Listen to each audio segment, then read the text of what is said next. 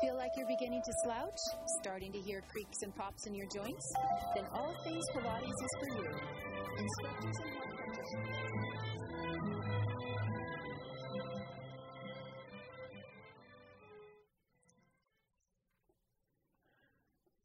Good morning, Petaluma. This is Talking with Rabbi Ted on KPCA-LP, Petaluma, California, 103.3 FM. Good morning and welcome to our studios. I'm Rabbi Ted Feldman, the Rabbi of B'nai Israel Jewish Center here in Petaluma and the chair of the Petaluma Community Relations Council, our biweekly program meeting different people from our community who are having profound effects on people's lives in one way or another. This coming Sunday evening on the Jewish calendar begins Rosh Hashanah, the new year on our calendar, and I am privileged to have in the studio with me today Rabbi Mordechai Miller from Congregation Beth Ami in Santa Rosa. Welcome to the studio. Thanks, Ted. Thanks a lot. We're going to solve all world problems in the next 27 minutes through the theology of Rosh Hashanah and Yom Kippur. Is that okay with you? Yeah, I mean, it's 2 minutes extra, too. Thanks. Oh, that's great. That'll be great. Well, it's great to have you here and to be in conversation about these really important holidays on the Jewish calendar. But first, before we get to that, I'd like a little bit of background about you. Let our listeners learn who you are, how you got out here, where that Bronx accent of yours comes from, and all that. Right. So that's going to take more than 27 minutes. So just briefly, I was born in Connecticut, and as a baby, my dad, who was a rabbi, took a job in Durban, South Africa. That's where I got my public schooling and got through my BA, then came back to Cincinnati and went for the rabbinic degree, and so graduated in 1974 and been wandering around since then. First pulpit was in St. Paul, Minnesota. Second one was in Canton, Ohio. And the third one was in St. Louis, Missouri. I was there for 22 years and then decided to make the big jump from the Midwest to the Far West and came out to Santa Rosa. Was there a cultural shock? I would say in some ways, certainly. It is a different country, and of course we know that California is two countries too, right? Northern California and Southern California. Right. But I have a lot of respect for LA and Southern California. Yeah, well, welcome. How many years has it been since you've been here? So it's since 2012, July. 7 years already. I know. It's wow. hard to believe. Hard to believe. I remember when you first came. My goodness. Right. I remember when we got together. We did. That was a good lunch that day. Yes, it was. Anyway, so this is our busy season. So first, I want to thank you for taking time out of your schedule of preparations for the holidays to come here and be on the radio. And what's it like for you as a rabbi to think about this holiday? I mean, many colleagues think, okay, it'll be over soon. I have to get through it. And what's your experience? So I don't know if you were the one who came up with the calling it the rabbinic tax season. The rabbinic tax you may have come up with that. I may have heard that one from you. I have to look at page 1040 in the prayer book and see what happens. Ouch. Boy, that's a long prayer book, Ted. You've got a lot of prayers to do there.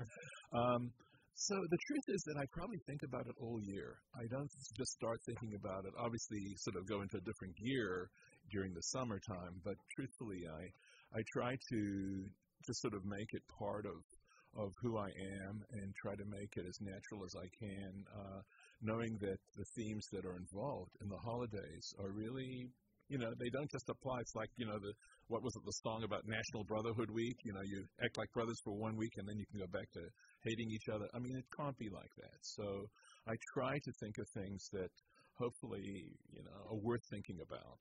Yeah, I agree. I actually think about if I see an article or read a book or get an idea in my head that might be appropriate, I actually make a note about it and try to think. And it could be in January and February, March, or some other time. I understand that. in some ways, I refer to the holidays as the annual convention of the Jewish people because we have the biggest turnout. Yes, there. I know.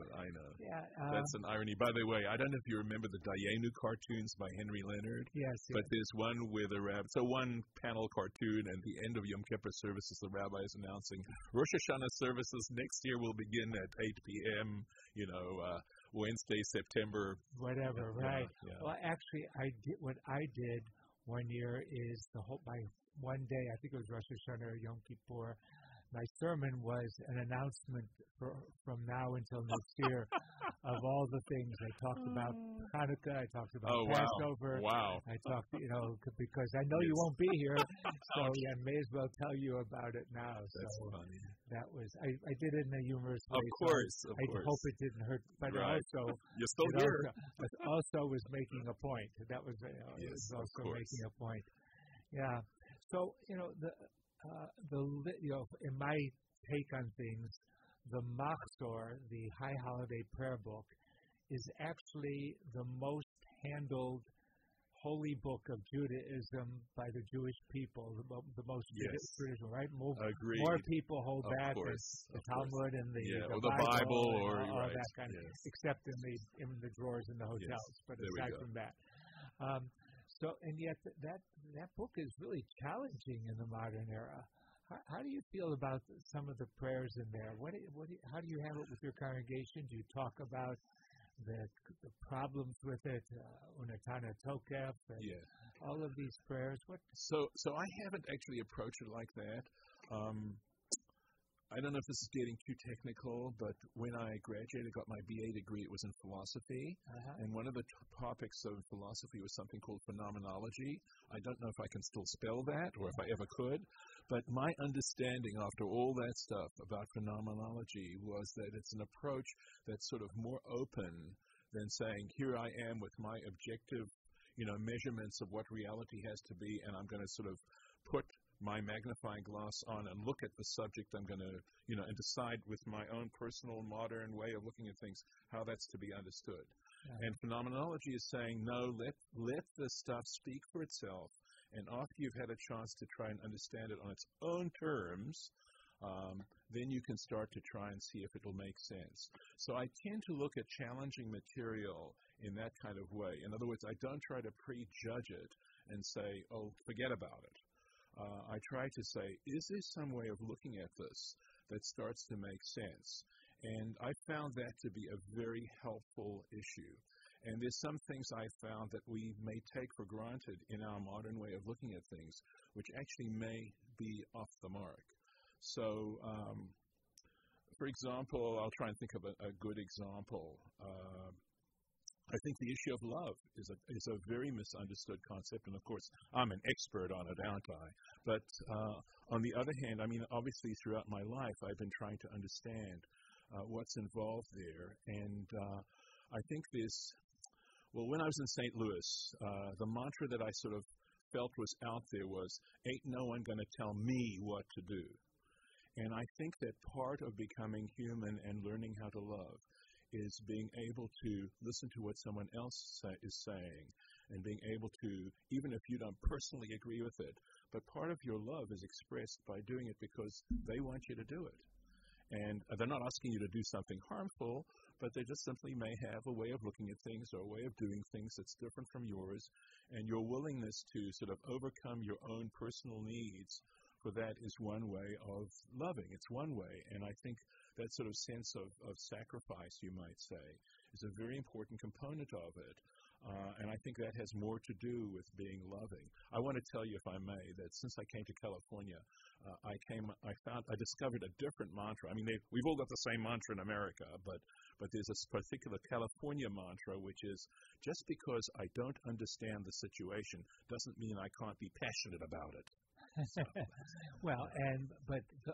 think the love you're talking about is not only romantic love, but the basic assumption of responsibility to love other human beings, to be compassionate and kind and caring, and part of that process is the listening part.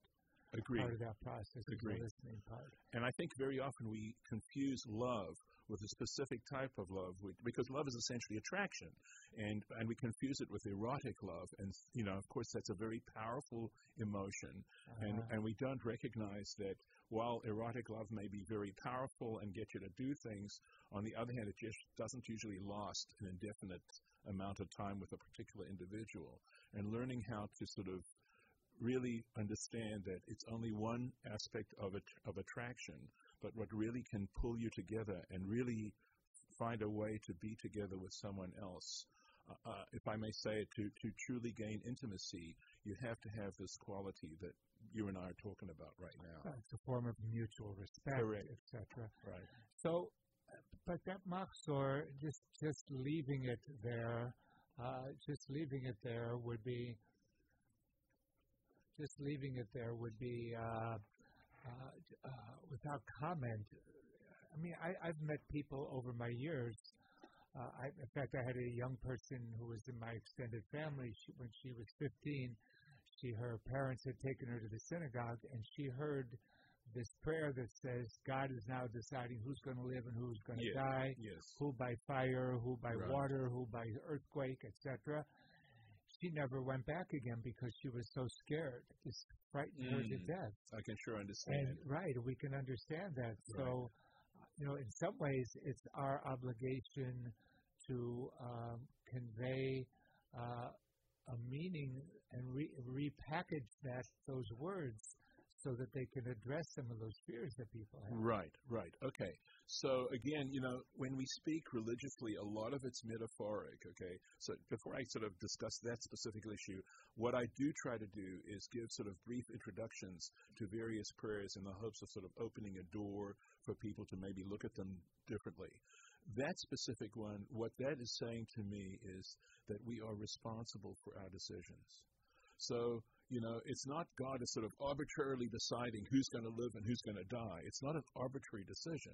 It's trying to wake us up to the fact that when we do things and how we behave has consequences, and that might just get us to a point where we can be more mindful about what we're doing. Because at the end of that prayer, it says, Utefila, Utstaka, Utshuva, Ma'avirin et Rohag Zera, which for those of your listeners who don't understand Hebrew, means basically through prayer, which means, trying to express your inner yearnings, okay? Tshuva means, it's translated as repentance, but what it really means is an openness to reframing and how you look at things and changing, making necessary changes, and also by acts of charity, trying to be giving, trying to be less narcissistic. One can overturn all these decrees. That's terribly important.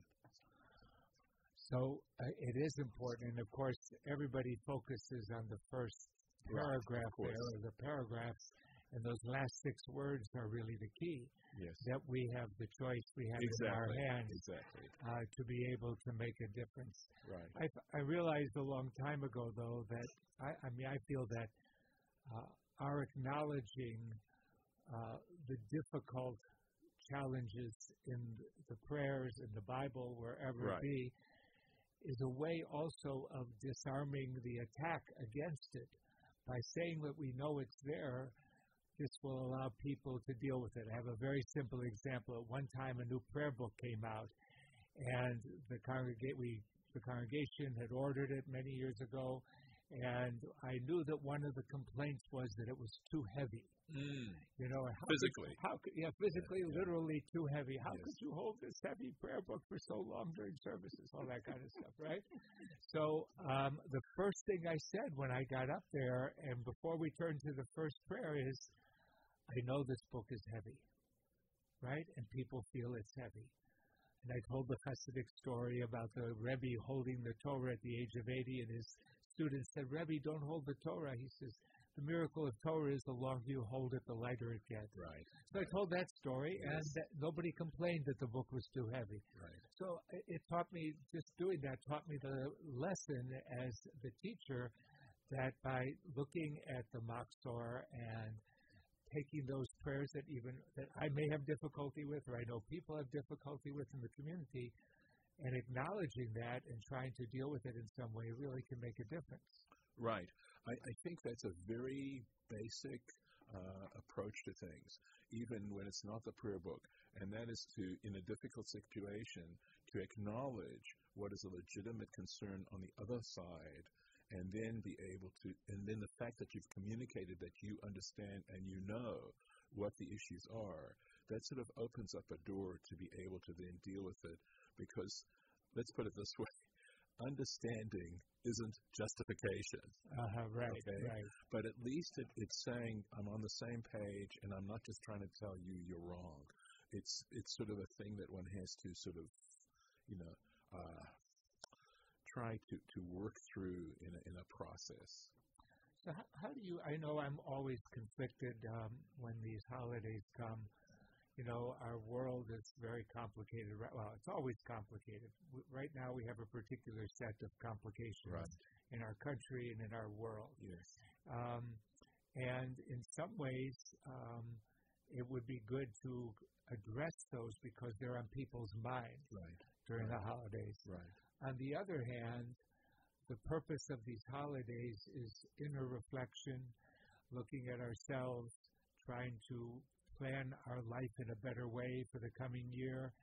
And how do you struggle with that same question, or what is that like for you? Right. So the way I understand it is it's not a compartmentalized sort of thing. That how we actually reflect within ourselves is very often a reflection of the issues that we're dealing with in general. And I think that's, for me anyway, that's part of, let's say, the religious discipline, of any religious discipline, and the specific, one that I think Judaism, or the set of things that Judaism brings with it. And that is to look at the world as it is, to recognize the challenges, and ask yourself, what can I really do to be able to understand better and to be able to process it through, to have the faith. I mean, having faith in God in so many ways is believing that God is in control and that we need to be able to understand what our role is in this particular process. So I wouldn't move away from that. I mean, it's certainly one of the things I'd want to, mention in the course of my Divrei Torah, that so many of us feel that the world is like falling apart if you look at it, globally. And what can we do? How can we work this in a way that we can find some peace of mind? And use it as a challenge, use it as something to help us sort of, provoke us into dealing with these things in a positive way. Yeah, and for me, of course, in this, American culture is individual oriented, and Judaism is, while it holds the sacred nature of each individual, it's also community oriented. Absolutely. Our responsibility to each other, with each other, to work on this world. Yes. And you were reading my mind, Ted. I'm reading your mind. Honestly, I was so saying what were you going to say? What were you No, that was the point I was going to make. Right. So we have a conflict there in terms of the culture we have. Correct. And all of that. And in some ways, Rosh Hashanah and Yom Kippur are an opportunity for the individual to reflect on self. Right. And one of the most scary things I suggested once to the congregation, that on Yom Kippur, during the break, they go into a room where there's a mirror and look in their eyes for 5 minutes and be able to forgive the person that they're looking at in there for all the things that you've come up with. I think there's a lot of truth in what you're saying right there. Yeah. So, do you know what your themes are for this year yet? I've been still pulling them through. Yeah. The truth is that I'm trying to work out a way. I think talking about God is important because I think that a lot of people don't believe in God, but I think a lot of that has to do with what they think God is. And it's possible that if they had a better understanding of I can't say really, because it's not like I have a complete picture, but I've given a lot of thought, done a lot of study, and hopefully found some things that might be helpful. So, just recently, somebody was saying, well, I was at a stage in my life where I believed God didn't exist. And I said, well, in a sense, God doesn't exist in this particular reality of ours, that the level of God's reality transcends, goes beyond our reality. So you can see why people choose to look at it that way. There's a lot more, obviously, that needs to be said on that particular idea, but I hope that I can articulate something that is interesting for sure, as well as challenging, and that isn't overly philosophical. I always feel that my best sermons touch people. Right. That's really what I'm trying to do. Yes. I remember I met a Baptist preacher in a little town in Georgia where I had my first congregation after seminary, and he told our little clergy group that every July he takes 3 weeks off and he writes 52 sermons. Wow. And that he uses those sermons throughout the year, and he really doesn't have to prepare every week. And to me, that was one of the worst ideas. I mean, at one level, I understood it. Wow, that would be nice. I could just wake up, go in, and just do it, and all of that. But isn't this about where the world is at a particular moment and where we are at any particular moment? Agreed. I mean, some of the best sermons I believe I've done came because of a specific occurrence that happened maybe 24 hours before I had to deliver the sermon, or less, because it was of moment. I remember my latest preparation was about 2 hours before the service. I'm sitting in a drive-thru in a bank to make a deposit on the Erev Rosh Hashanah, the eve of Rosh Hashanah, and an idea came to me. And I already had an idea that I was going to talk about that night. And I get the receipt for the deposit, and I make some quick notes on it, and that was my text for that night. That is great. It's really an important time for people to see. I believe that we are also struggling with these same human pieces and all that. Right, it's a good point. One other theme, a little bit different, has to do with adversity. How do we deal with adversity? And I actually have something that happened to me that I feel might be a really good illustration. And I'll just leave it as this. I would title it, let's see, Driving 101. Driving 101. Yes. Oh, that's an interesting class and highway. There we go. So you got the double. I hope there's something concrete in it that you'll be able to. Exactly. Okay. Sorry about that, Jim. I didn't mean to do that. Yes, he did. Jim, he meant to do it. It's part of his DNA. I realize. It's part of my DNA. I know it well enough. Yeah. Yes, exactly. So, what happens, when you look out at the congregation on Rosh Hashanah and Yom Kippur? Often it's people you haven't seen before or haven't seen since last Rosh Hashanah and Yom Kippur. The people who come. Mixed in with that group are the people you see every day, every Shabbat, every weekend, many times during the year, your board members, etc. What's that mix like for you to see that? So you know this, I'm sure you're familiar, Barov Hadrat Melech, right? There's something so beautiful about looking out there and realizing that people care enough to come to these occasions. And I actually am moved and touched and hopefully inspired by the fact that there's a lovely crowd that gathers, and I'm very grateful for it. And, you want to give back. You want to try and, you want them to leave saying, I'm really glad I came. That's ultimately what I'm aiming for. But I'm not sure if your question is pointed in a different way. But I really... Yeah, I love it. Yeah. I was actually thinking that when I was a student at the seminary, I was serving this congregation as an interim rabbi while the rabbi was on sabbatical. And I remember feeling initially a resentment for all these people who showed up. Why are they coming for particularly for Yizkor? Why are they coming for Yizkor and they're not here for life, for the things that are living? And that's the honor of aging and the privilege of aging, of being able to value and realize exactly what you said, that everybody is in this room for all different kinds of reasons, with all different kinds of joys and sorrows, and that is what it's all about. Right. That is what it's all about. Appreciation, right? I heard another rabbi say, and it stuck with me for since then, is that he said that appreciation is the very basis of spirituality. And that's actually a profound statement. It is. It's, and we might also use the word gratitude. Yes, The sense of gratitude in our spirituality. True. Our sense of gratitude. It's so your congregation is in Santa Rosa, Congregation Bethany. How long has the congregation been there? I think that we just celebrated a few years ago a 75th anniversary is what I remember. So, I know your congregation has deeper roots. Yeah, we're double that. So really, 150 years? I have minutes in my office from 1864. Oh, that's marvelous. Yeah, it's the same board agenda as next week's vote, but it's okay. It's the same stuff. But it's really, really important. And I think for people who come in, the congregation who have families who have been there for a long time, being mixed in with the newcomers and hopefully welcoming to them is really an important Very piece. important, I agree. And, what do you hope people will feel by the time the Ela comes at the end of Yom Kippur?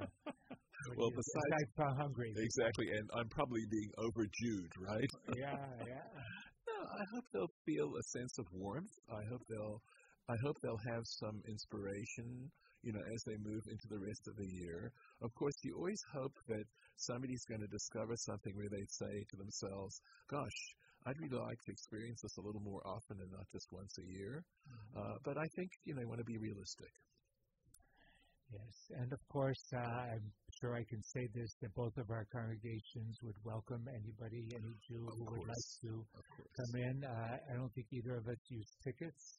No. Right? That's right. And so we're welcome to come, and our schedules are on the B'nai Israel website, b'naiisrael.net, and your website up in Santa Rosa. It's Bethami, BETHAMI.SR for Santa Rosa.org. Okay. So that's our website. Yeah, so our schedules are there, and it would be great to greet people on that occasion. Absolutely. And so I want to thank you so much for coming into the studio today. Wishing you and your family and your community a Shana Tova Umtuka, a good and sweet New Year. Thank you for being there. And listen, thank you very much for the invitation. I really appreciate it. Please join us soon in 3 minutes for our second segment.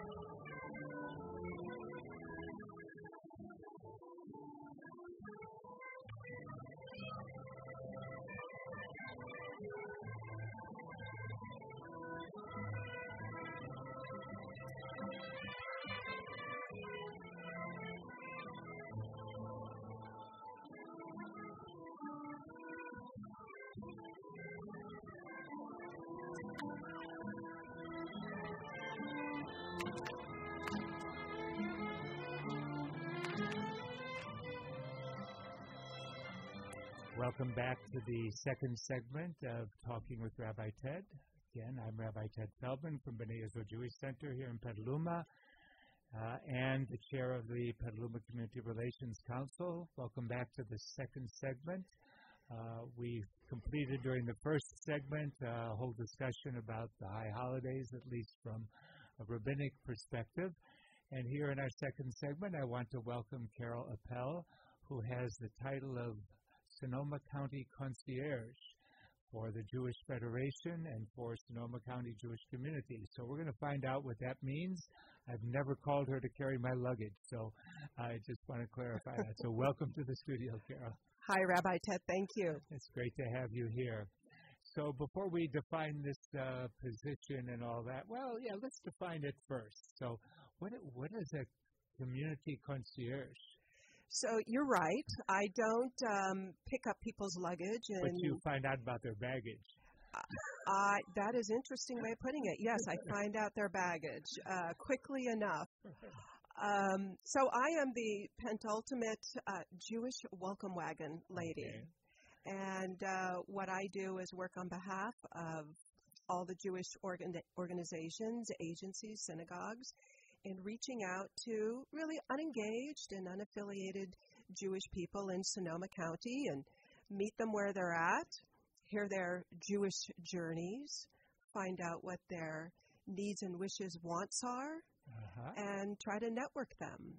So I'm a networker, an event planner, a matchmaker. Wow, that's quite a job. So let's find out how you got to that job. So first of all, what were you doing before you did this, and talk then a little bit about the position as it was created and all that. So there's an unlikely connection between what I did do and what I'm now doing. Actually, my longtime professional career was, and in some small part still is, as a Pilates teacher. Oh, we dealt with Pontius Pilates as the Jewish people a long time ago. A very, very long time ago. And at some point, a German nationalist, Joseph Pilates, developed an exercise program in the 40s and developed a system of exercise that really builds an extremely high degree of abdominal back strength, greater flexibility. It improves people's options for daily living. And really, that I started working in New York City at the Pilates studio after I had a knee injury while I was pursuing a dance career. And as I got involved in the Pilates work as a student, I realized that I wanted to do it professionally. And so taught it really 37 years.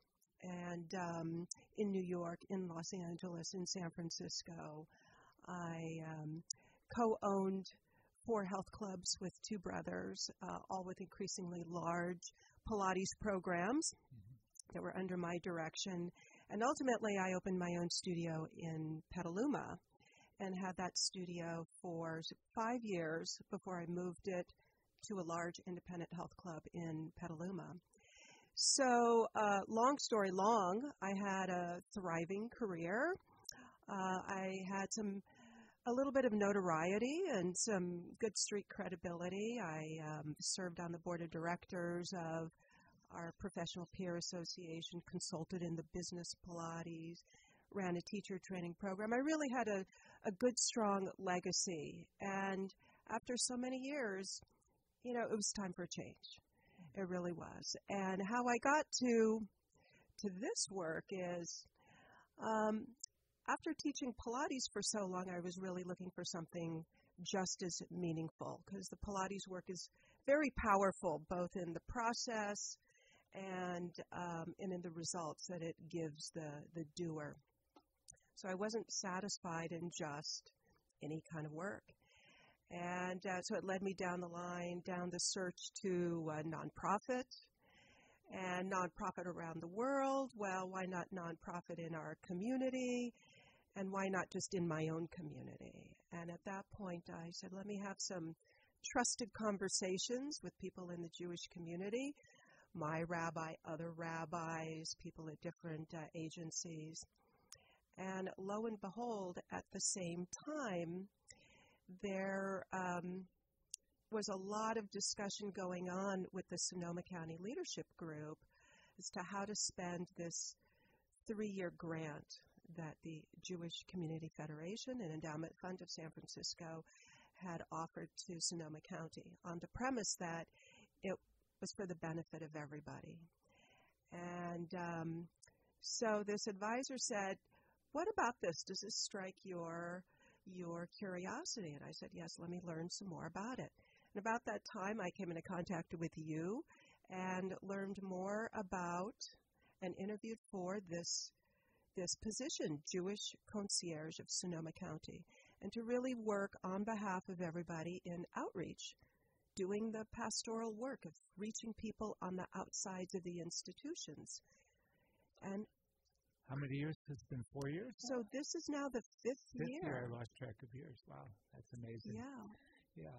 So I would remind people that the community that, not only the Jewish community, but our listeners from whatever community, that affiliation with organizations and community groups is a low percentage in Marin and Sonoma counties. So we estimate, for instance, that only approximately 13 to 15% of the Jews in Sonoma County are affiliated with synagogues, and the statistics not too much higher in the non-Jewish community. And so this job is to try to connect people with not just the synagogues, the houses of worship, but also with other Jewish activities that may be happening. And that's what you've been working on. That's right. Today is a different day and age than where we were 40 years ago. And people really affiliated with institutions, with religious institutions. And yes, I think this is true outside of the Jewish religion as well. Congregations are struggling for members. They're struggling to connect with people who, particularly younger families and millennials who are struggling with all the options that are out there, how they spend their time and money, how they congregate, what's meaningful, what's relevant. And in the end, people do want relevant communities. So institutions are working really hard to find ways to reach out to people in relevant ways. How did you discover that they really want relevant communities? Was that part of what you discovered, or the assumption that was made? Well, what I typically do, I'll just backtrack a little bit as to how I meet people. So typically, I'll create what I call a light touch Jewish event. For example, a gourmet honey tasting in a supermarket in anticipation of the Jewish New Year holidays, and have a table of honey and other ways to taste the honey. Maybe there's some triggers that a Jewish person might recognize, a piece of apple or a piece of challah bread. And as people come across the table and see these triggers, it starts a conversation that is different if it's a Jewish person or a non-Jewish person. And if I meet a Jewish person, then those triggers really start a conversation and a relationship, and really an invitation to meet at a separate time and talk more deeply about what their Jewish journey is and what their interests are. And out of that comes a conversation and revelations, really, that people are yearning for community, not just programs, but ways to be with other like-minded Jewish people in ways that are relevant, in ways that resonate with where they are in their lives. Well, that's Rabbi Miller and I were just talking about right before the end of the segment before about the sense of community that's part of Jewish life and the sense of individualism that's part of American culture, particularly in this part of the world, that the individual and what the individual wants and needs, and finding a connection that can bring those two together really is vital for, I believe, the health of the community and the health of the individual, because studies have shown that people who are in community and have a wide array of relationships are stronger health-wise and socially in the world, and it's really important. So I remember the first we did something at Whole Foods when you first started. Right. We had a honey tasting there, I think it was that, or was it wine tasting? I can't remember. No, it was a honey tasting. It was honey tasting, yes. And people were coming up and. Well, it's really surprising. It's really surprising when you're doing your thing. You're out and about, and you stumble upon a honey tasting, for example. And in fact, some of those earliest conversations that I had with people that I met at that tasting, I still have conversations with. And so really, where I start with meeting people is the beginning of a long relationship. And time after time, people want to be in community. I think it's an existential yearning. Young people don't really know that that's what they want then and there, and maybe they don't. They're busy individuating and building their careers, but particularly when people start families, then they want to be with other like-minded families. And I think that there is this crossover between having a strong community, having a Havurah, which is, Jewish for like a subset community. Uh-huh. It's a smaller community within the community. So people want to find other parents with kids that they can hang out with and have a Sabbath dinner. And I think, yes, the stronger that community is, the more of a layering there is with the institutional communities at large. And one can't do it all. Judaism is as important in the home as it is in community in an institution. Right, it's across the board there. Yeah, and you had shared with me this 10 Commandments for Cultures of Belonging that fits in with this part of our discussion here about people seeking community. So where was this? Where did this list come from here? Well, this actually was developed by a woman, Sarala. I actually don't remember Sarala's last name, a PhD from Israel, who is a professor of communications and has worked with the Israeli JCCs and has developed Jewish community centers across Israel and has developed these very, very strong community programs there. And she's adapted that to and for our communities here. And, the premise of it is that it's important for everybody to feel that they belong, that they're missed when they're not in community, that they bring assets, that just their person is of value to the community, and everybody has something to offer. And people want to know that they're missed, that they have something to give, that they create a stronger community, and the community will thrive because of more people in it. Right, and some of these commandments, and are these commandments, this list of ideas, I don't want people to think God gave these, at Mount Sinai. Are these directed toward the organizations, or are they directed toward individuals? Because I think it could go either way. Well, I think they're really principles of belonging, and I think that institutions and anybody who is in any kind of outreach position will find that these principles help. For example, that when you get together as a group of people, that you want belonging and connection to drive that meeting and to drive that group's reason for being. That face-to-face interactions is more important than just digital interactions, for example. So we might reach out and invite people to a program, but it's really a different thing to talk on the telephone and say, please come, I'm inviting you to come be a part of this, and then to have that face-to-face interaction. So much more powerful than just a constant contact email that says, hey, welcome and come to this event.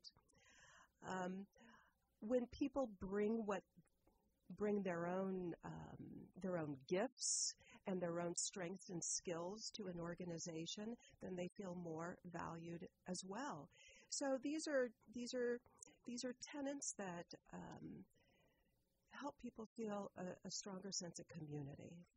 It reminds me that an old colleague of mine from way back is Dr. Ron Wolfson has published books and has put together this institute on what he calls relational Judaism, into which these principles fit very clearly about the need for people belonging and how institutions, synagogues, Jewish community centers, and this would apply to all of the organizations in the community. Any organization need to see the people first as the principal and having the connection with the people. And by doing that, we're going to bring people into our midst because they're looking for that. They're seeking that. He will be here in the community sometime in the spring to do a seminar on relational Judaism, so I will encourage you at that point. And I've met him. You've met him? Yes, I've met him, actually. Yeah. We've got a couple degrees of separation, surprisingly. Yeah. He is really one of the thought leaders on relational Judaism, on connecting. And yes, the relationship is the glue that holds people together. It's not enough today to just have great programs. And any organization, any religious institution spends a lot of time developing school programs and holiday programs and social and cultural programs. But it's not enough just to have a great product out there. The guts of it is the communication and the connection that happens between it. And you can understand it in a way that there's a heartbeat model. If you imagine an EKG and there's the blips, of the heartbeat, and then the quiet part in between, and then the blip, which is the heartbeat. And if you think of programs as the heartbeat and the strong sound and the quiet point in between, that's where the relational work happens. It's part of the engagement process. It's part of what we do. And really, that's what I see my work as these days, is sort of the fascia. I'll pull my Pilates and body awareness of fascia as the connective tissue of the body. My work in relational Judaism and in outreach is kind of the fascia and the connective work between the organizations and in and around the programs that happen. Yeah, and that relational piece is really essential, because probably up until the 60s and 70s, the marketing was an attempt to sell tradition. You've got to be part of the Jewish community. You've got to be part of your community, because that's what people do, and that's what's been done. But that's not a sufficient selling point. It's got to be more personal. And it's got to be our world is more complex, and there's many more ways that people choose to spend their time. And in the 50s and 60s, families really identified themselves with their institution, with their synagogue, or perhaps with their church. And today, families are not so connected. We're in a more transient world, and people are transplanted away from their ancestral homes, and they spend their time in much more creative ways than just at the synagogue. And so there's many priorities that people have. Absolutely. Not just a Jewish priority. It's not the only way that they identify. And so if they do become engaged Jewishly, they want that to be as relevant and as important as these other components: political interests, environmental interests, health and wellness.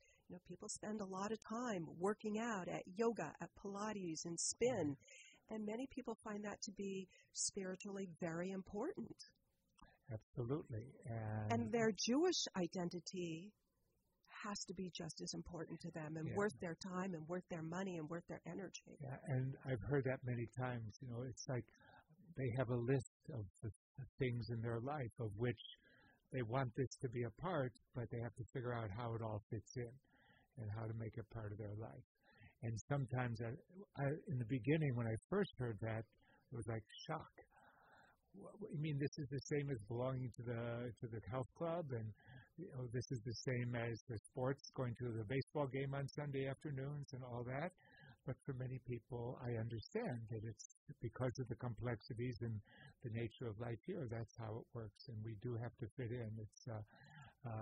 It's a constant building process, and we hope we can continue to reach out.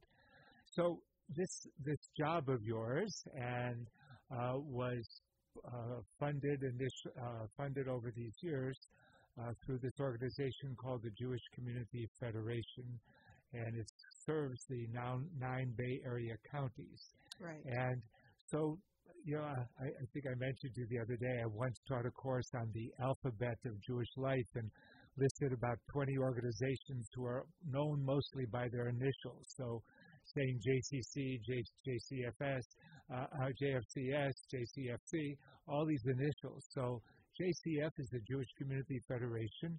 Could you tell us a little bit more about what it is? Sure. So it's the full name is actually Jewish Community Federation and Endowment Fund, and it is a philanthropic organization that partners with agencies and synagogues and strategically does grant making to improve the Jewish community and in some regard also the secular community. And they're very strategic in how they offer grants for different initiatives, like carrying through community initiatives, helping elderly programs, funding programs that deal with the aging, funding, say, the Russian immigrant programs. They also fund initiatives around building resiliency, Jewish resiliency. They fund Israeli initiatives and work towards strengthening Israeli society. So as an example of how they've been up in Sonoma County more recently, if we go back to the 2017 fires, the Jewish Community Federation quickly raised both local and national funds in close to $1 million over a very short amount of time, and used those funds to support the recovery of the Jewish community and some in the secular community to support the recovery efforts. So we supported the Jewish Family and Children's Services, as we know, JFCS, in their efforts to manage the survivors in doing social services. And the Federation also funded the Jewish Community Free Clinic, which is our gem of a free clinic up in Sonoma County in Santa Rosa that offers free health services to the working poor. And the Jewish clinic really saw a jump of about 40% in their services after the fires. So the Federation really supports the community in different ways. And for me, one of the ways that it materialized was helping to facilitate and organize volunteerism, days of volunteerism up in Sonoma County and Santa Rosa in particular with Habitat for Humanity. So now, as of October 27th, will be the 8th time that I've done a pop-up service day with Habitat, partnering with Habitat, and helping to bring really mostly Jewish individuals and organizations from throughout the 9-region area, help them do a day of service within Jewish community in support of fire recovery. So they help the entire region, not just the Jewish community. Here, this is serving Habitat for Humanity, who's helping with a deep housing crisis. So it's kind of fascinating that the Jewish Federation system probably started, I believe, in Baltimore at the end of the 1800s, when some of the Jewish organizations discovered that they would do better if they collected funds together and allocated it out. And actually, the United Way model came from that system. And so to translate Jewish Community Federation for the general audience, it's a United Way model of raising funds and allocating it out to various agencies in the community to provide services, social services, health services, other kinds of social services to the general community. So that's the Jewish Community Federation, and they work really hard in raising funds and supporting all of us, but not giving direct funds, but for programming and for services that we might provide, and also providing social services in Israel to the Jewish population there. So it's a fascinating organization. And we are very pleased that they funded this particular position. And any last words before we finish up? Well, we have about 15 seconds or 20 seconds. I think that, that we can agree that building authentic relationships are really the key to successful programs. And that's what all of the institutions are looking for. And so I'm happy to work on behalf of the entire Jewish Sonoma County region. And we're very happy that you're here working with us. And thank you. Thank you, Rabbi Ted. And thank you for being in our studio today, Carol Appel. And listeners, thank you for listening to Talking with Rabbi Ted on KPCA-LP, Petaluma, California. We'll see you or listen to you, or you'll hear us in about 2 weeks.